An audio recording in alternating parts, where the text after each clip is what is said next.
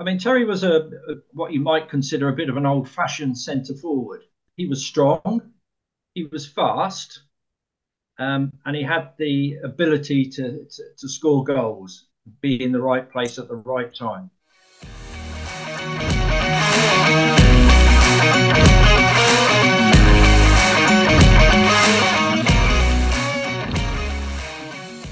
Welcome to the latest episode of Wearing the Red and Green. In this week's show, I speak to Mike Warth, brother of former striker Terry Warth, who was a prolific goalscorer at Stag Meadow in the 1960s. Terry sadly passed away last year, but Mike and I discussed his career at Stag Meadow, what he loved about Windsor, his spells at Maidenhead and Slough, and his youth team years at Reading, where he once played against the likes of Bobby Moore and Geoff Hurst. I hope you enjoy the episode.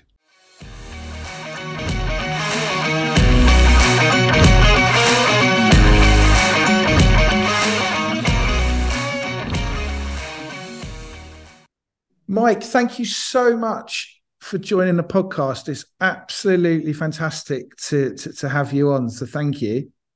Well, thank you for the opportunity. It's always good to talk about my brother, who was a bit of a hero for me in my youth because I was 12 years younger than him. So when he was playing at Windsor, I was only a youngster.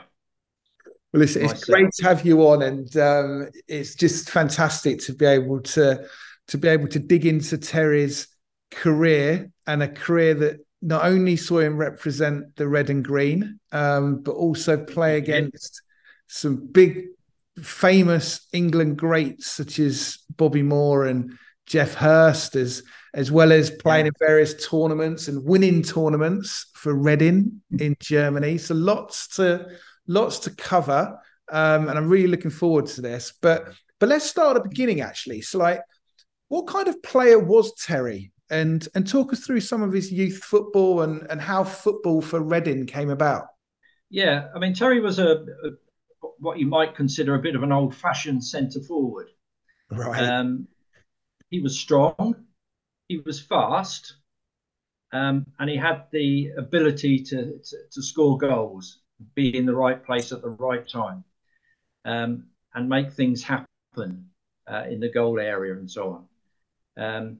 And he obviously showed that sort of ability quite early on, playing for school, and ended up playing in the Reading minor league. Right. He played in representative games. I've got the programme for Reading and Berkshire Boys Club. Okay. And it was a representative game, and a number of the players who played in that game, 1958, 59, were names that continued to be familiar right through his career, really. People like Brian Pitts, who played for Maidenhead for donkey's years. Right. And you know, Chris Palethorpe, who played for Reading. And, you know, these names keep cropping up. And I think through playing in this at that sort of level, he then was picked up by played for in the Reading minor league, again reaching representative level. A minor at that time was basically youth football today. Yeah, I would think that would be under 18s. Yeah, under 18 level. So he played in the Reading minor league, represented the representative team, and then progressed from there into Reading's A team, the third team of Reading Football Club, if you like. So these names keep cropping up, and that's the important thing. I think it's quite interesting. So there was an affinity between all these young lads as they progressed through Reading's football levels, you know. Now, a few bits to touch upon from his very successful time at Reading. I know that there was a tournament that he played in Germany, a tournament which saw Reading go on to win that tournament. Talk us through that particular competition, because there's a few good stories there. Yeah, it was a tournament played in Germany, and there were teams from across Europe involved in it. May 1959, we're talking here. Right. So again, it's an under 18 level tournament. The Reading manager at the time was Harry Johnson, who people may recall or read about, was the captain of Blackpool in the Great Stanley Matthews Cup final. And he became manager of Reading, but he also accompanied this team to Germany, largely on the strength, I think, that his son was also in that team. So they went off to Germany. I think the tournament was split into two groups, and the winners of each group played in the final, basically. And Reading played teams from Germany, Austria, Sweden, and Denmark. And they were basically billed as England. Right. So it was the Reading under 18 side completely. So they played 4 games, or 4 or more games actually, in the build up to the final, and he scored 7 goals in those games. So they reached the final having not lost. A couple of teams they played against were Salzburg and Duisburg, pretty well-known German and Austrian teams. And the final was against Bochum, who again, I think, still play in the Bundesliga at this moment in time. Bochum had lost a game in their group, whereas Reading hadn't. It finished 0-0, the final, and so it was an exhausting heat the games were played in. Interesting, the games were 15 minutes each way. That's all. But it was so hot, and the reason they were 15 minutes each way, I believe, is because there were so many games they were trying to fit in over this weekend. It was played in Neumünster in Germany, and it was a sort of celebration of football in Neumünster. They held this European tournament in that venue, but they had to get all these games in. So they were 15 minutes each way, played on a full-sized pitch in exhausting heat. So 0-0 at the end of the final, 5 minutes extra time, still 0-0. Another 5 minutes extra time, still 0-0. The competition organisers weren't quite sure what to do at that stage. So they played another extra time period, this time of 10 minutes, 0-0. So at the end of that period, got their heads together, and they decided the only way that this was going to be decided was to toss a coin. So they tossed a coin, and the captain of Reading was a chap called David High, and he called correctly. And so Reading won the tournament. Many thought that was correct, as they hadn't lost a game all the way through it anyway. But they won the tournament. They were presented with the trophy, and each player also received a trophy, which was really nice. And my brother was so proud of that because, as he always said, he was in the only Reading side to win a European tournament. Love that. And probably there won't be another one. I was going to say, I can't see that being repeated at least any time soon. At least any time soon. The saddest thing about that is that apparently, and I've spoken to a chap called David Downs, who's a renowned historian of Reading Football Club. And has access to everything to do with the club. They do not have the trophy in their trophy cabinet.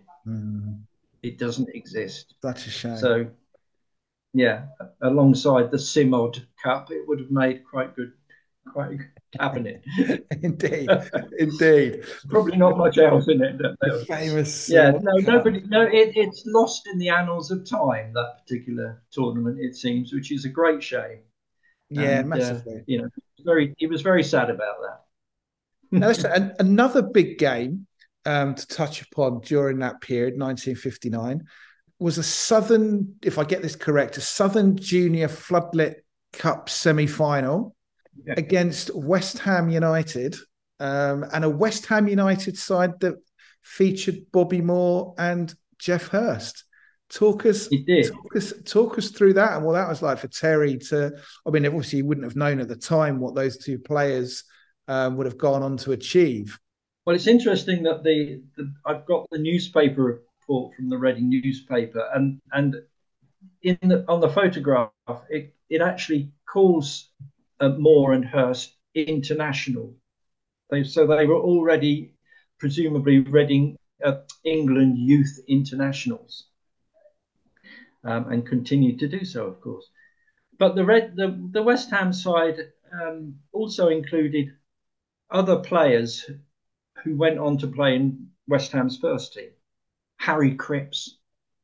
Many people will know Harry Cripps and Jack Burkitt, for example. These were players who went on to represent West Ham.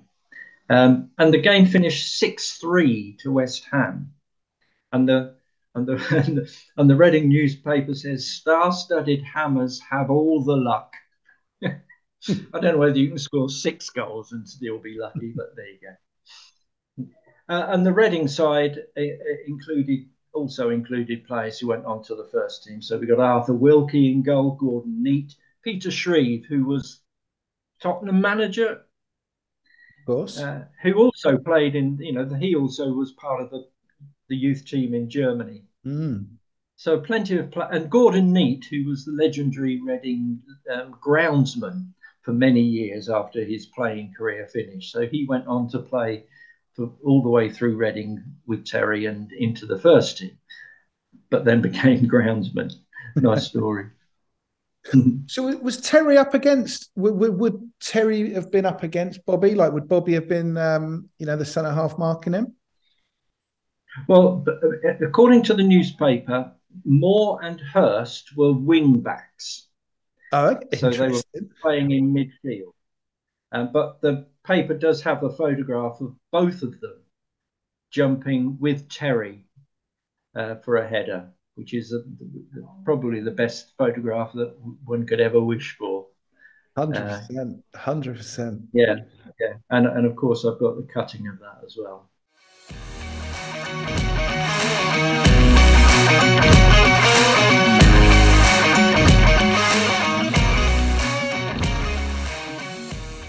Now, Terry obviously didn't continue professionally at Reading. Did he? Why was that? Did he regret not playing professionally at Reading in the end? He did regret it because he had the opportunity to. And again, there's another great story there. The Reading manager lived in the same road as ourselves, as our family.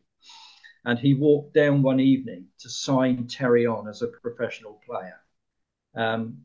Now, in those days, of course, professional players were paid a pittance. There was no money in the game at all. And my parents had paid for Terry to go to private school and were insistent that he took up a career and made a good life for himself. And that didn't include being a professional footballer. And they actually insisted, or my mother did, I think, more than my dad, that he wasn't going to sign. And I guess in those days, as a 17, 18-year-old, you did what your parents told you. Yeah. So he had to accept that decision that he wasn't going to sign as a professional player. And therefore, he didn't have the chance to play in the first team, where so many of the others that we've named already did have that opportunity. Yeah. And he regretted that simply because he said, I would have liked to have known how good I was, because I don't know. Yeah, exactly. He didn't know. But he was a great goal scorer wherever he played, which was nice. Yeah. Now, obviously, he made the move into non-league football with Maidenhead. How did the move to Maidenhead come about? Like, why Maidenhead? And how did he find? Because my second part of that question is going to be like, how did he find the difference between the level that he had been playing to obviously the level that Maidenhead were at the time. Yeah, he was playing for Reading Reserves regularly. It's 1960, 61, 61, 62 seasons.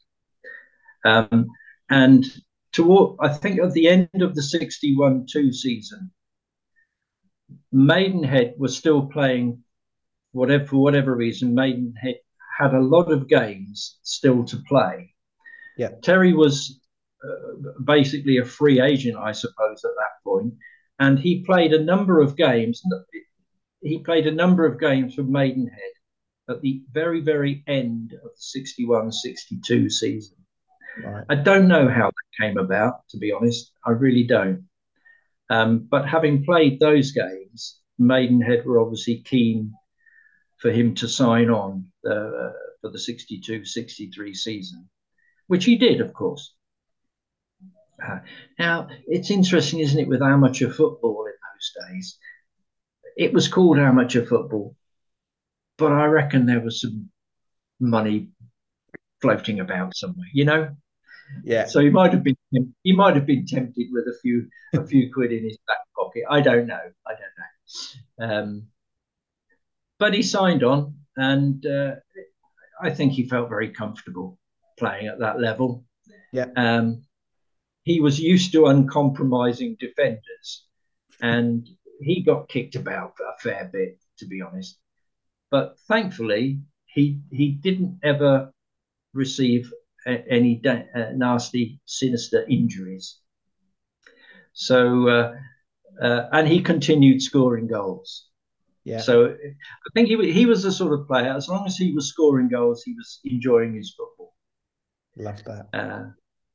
And they had a pretty good season, 62-63 at Maidenhead.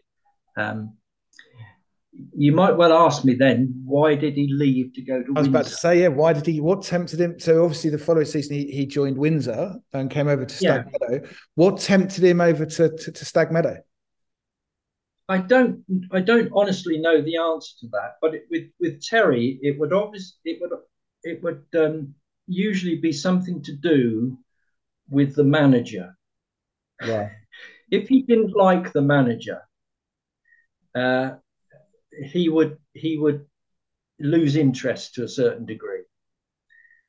So it could well be that the manager of Windsor was the reason he moved. And I think it was, I can't remember his name. I think it was some Jackson, I think his name was, the manager. Yeah. And I think he must have talked with him and found him somebody he could get on with. Right. So he was happy to move across and play for Windsor, yeah.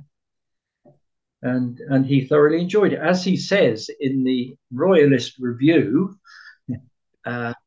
1966, volume 8, he put, I can honestly say that it is at Windsor that I feel really at home. Always a friendly and warm atmosphere with never any evidence of tension. All players and officials are helpful, and I appreciate the courageous efforts of the committee members. All in all, Windsor and Eton is a great club. So lovely words. That must be one of the reasons he was there. I remember, not that I remember being there at the time because of my age, clearly, but I remember that time was a very successful Windsor side. It was a very strong Windsor side. Can you remember anything that he may have said about, from his perspective, how good he felt that side was? And were there any kind of teammates that he often referenced in terms of particularly rated highly, etc.? There were. I think the club in general, and Terry certainly, always felt they should have got promotion. They were I think they were in Division 2 of the Athenian League. And he always felt that they were plenty good enough to get promoted into the top division. And it was something that it was a great shame that they never did. And I think, as I say, I think all the club were geared up for that, but didn't quite manage it. As far as players are concerned, two players in particular always jump out. and that's Ray Mortimer Yep. and Eddie Babcock. Mm. They were great mates of his throughout his time there. And they all play. I must tell you the story of the Sunday League side that they all played for at the same time. They played in the Reading Sunday League for the TA team, Right. the Royal Berkshire Regiment of TA. And this team had all the top players who played in non-league football locally. And they won that league for 3 seasons without losing a game. And Ray Mortimer and Eddie Babcock were part of that team, as were others. People like Terry Lambert, I think he played for Windsor. Derek Sparks, who played in goal for Windsor at various times, and probably 1 or 2 others as well. They also won the Army Cup, and they also won the TA Cup. They travelled all over the UK playing qualifying games for these tournaments. They really were the top club around. And the only thing that let them down, in my opinion, is that they played in striped shorts. Oh, interesting. Yeah, blue shirts and blue and white striped shorts. Yeah, sounds like they got that the wrong way round. That should have been the shirt, and the shirt should have been the shorts. Yeah, absolutely. But the point is that this Ray Mortimer and Eddie Babcock were particularly good friends of his, as was Derek Sparks, the goalkeeper. Yeah. Did Terry ever share, what some of his favourite games were, or memorable games at Windsor? I think one of his most memorable games was against Aylesbury United in December of '65, right? Where Windsor and Eton slammed 7 past Aylesbury, 7-2 the score, and Terry scored 4 of the goals. And I think that would be one of his great memories of playing for Windsor. 4 goals in a game. I love that. Now, over the next few seasons, it seemed like Terry was at Windsor. So he was obviously had that initial spell at Windsor where he was at the club for 3 or 4 years. He then left, I think maybe went to Slough, came back to Windsor, left again, then came back again. What was it that kind of kept tempting him to come back?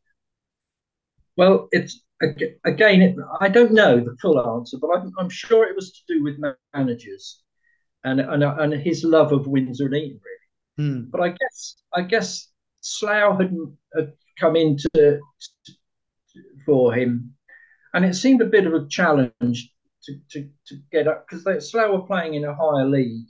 Yeah, and I guess he looked upon it as a bit of a challenge, and he met that challenge okay, because he played a handful of games for them.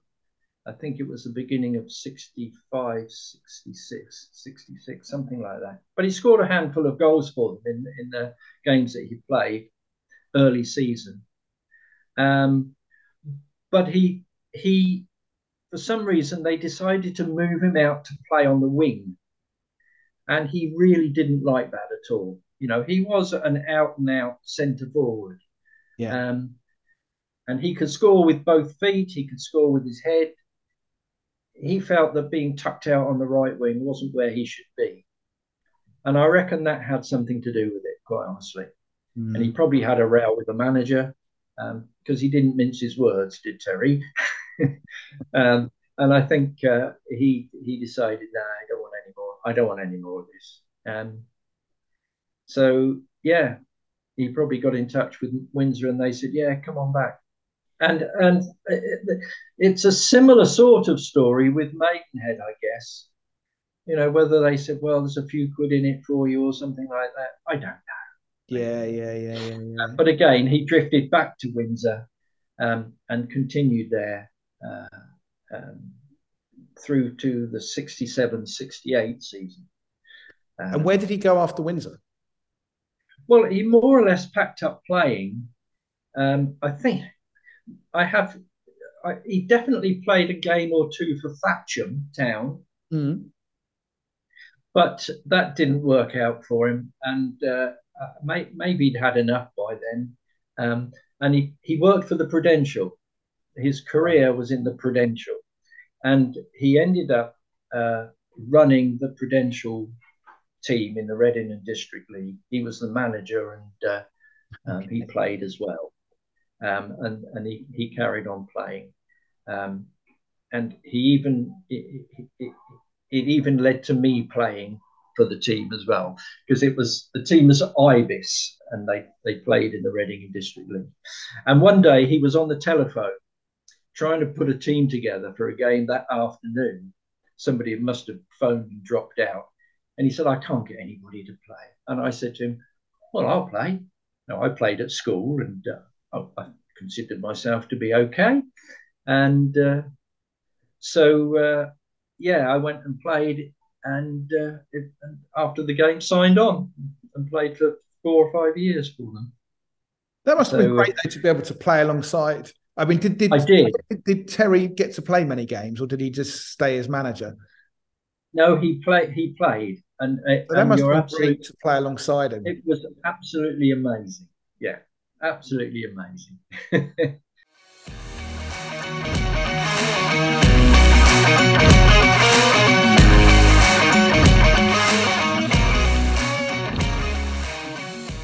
Talking about you, Mike, when you would have come and watched Terry play at Windsor, what did you enjoy about Stag Meadow? Like, what did you enjoy about Terry's time at Windsor, and as you personally, rather than just Terry? Yeah, Windsor was a great place to go. It had a nice atmosphere. It's a lovely ground, and I know it continues to be so with that stand that I've sat in so many times. And it was always I always loved watching him play. But we were a Reading family, so I watched Reading most of the time. When Reading were away, we'd go and watch Terry at home games for Windsor. And yeah, it was a lovely. I do remember it being a bit of a mud bath on occasions. it was for many years to come. Yeah, but it was that, you'd go to Windsor and I'd go there as a 12-year-old, something like that, 12, 13-year-old. And I would be expecting to see him score a goal. And if he didn't do it, I'd be very disappointed to leave the ground with him not having scored a goal. A bit unfair, really. But, watching him score goals at Stag Meadow was an absolute delight.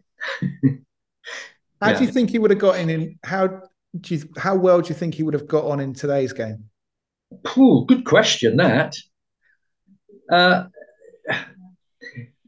If he was coached, if he had really good coaches behind him, I think he'd been okay, because he can knock a ball around.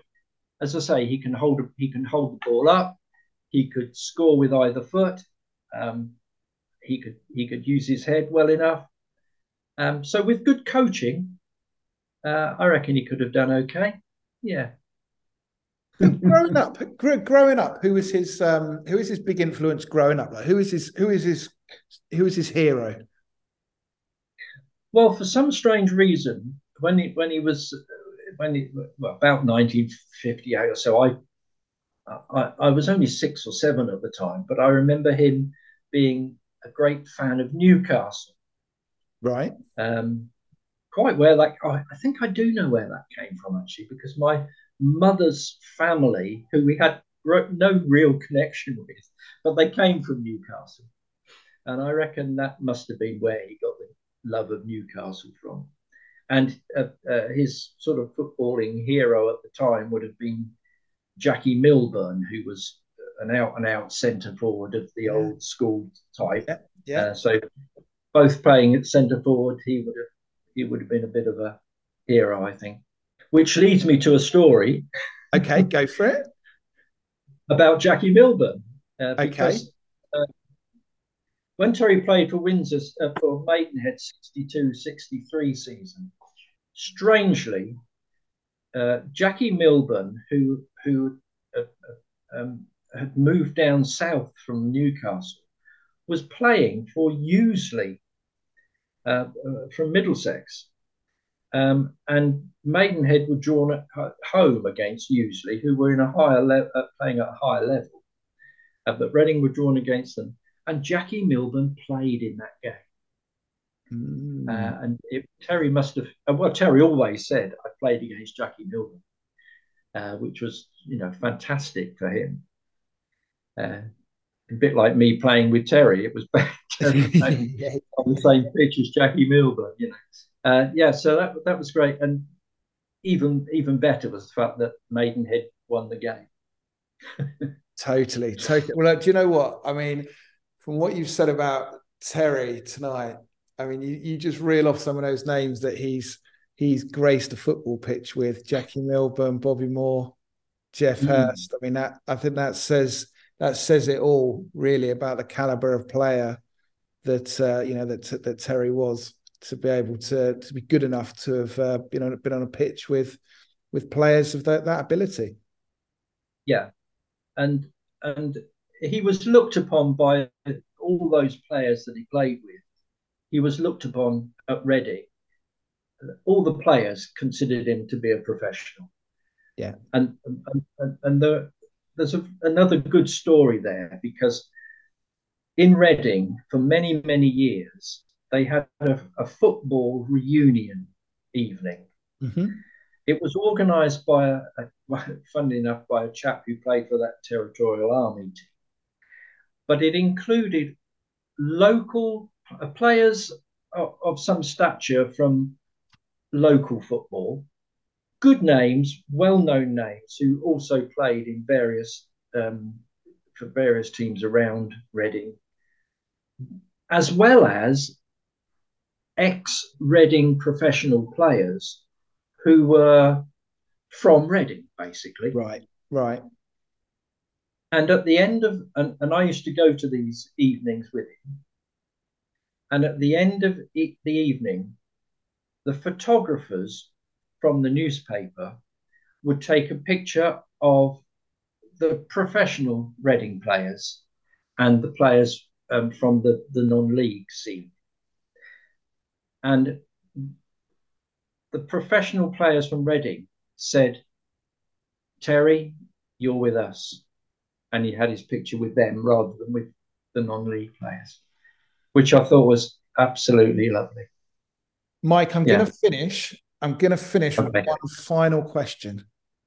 Question. Of all of the goals that you saw Terry score, what's your favourite? Well, I saw so many, which was good. I can't pick a goal individually that I can remember, but every goal was the best goal. That's a brotherly answer. That's a brotherly answer.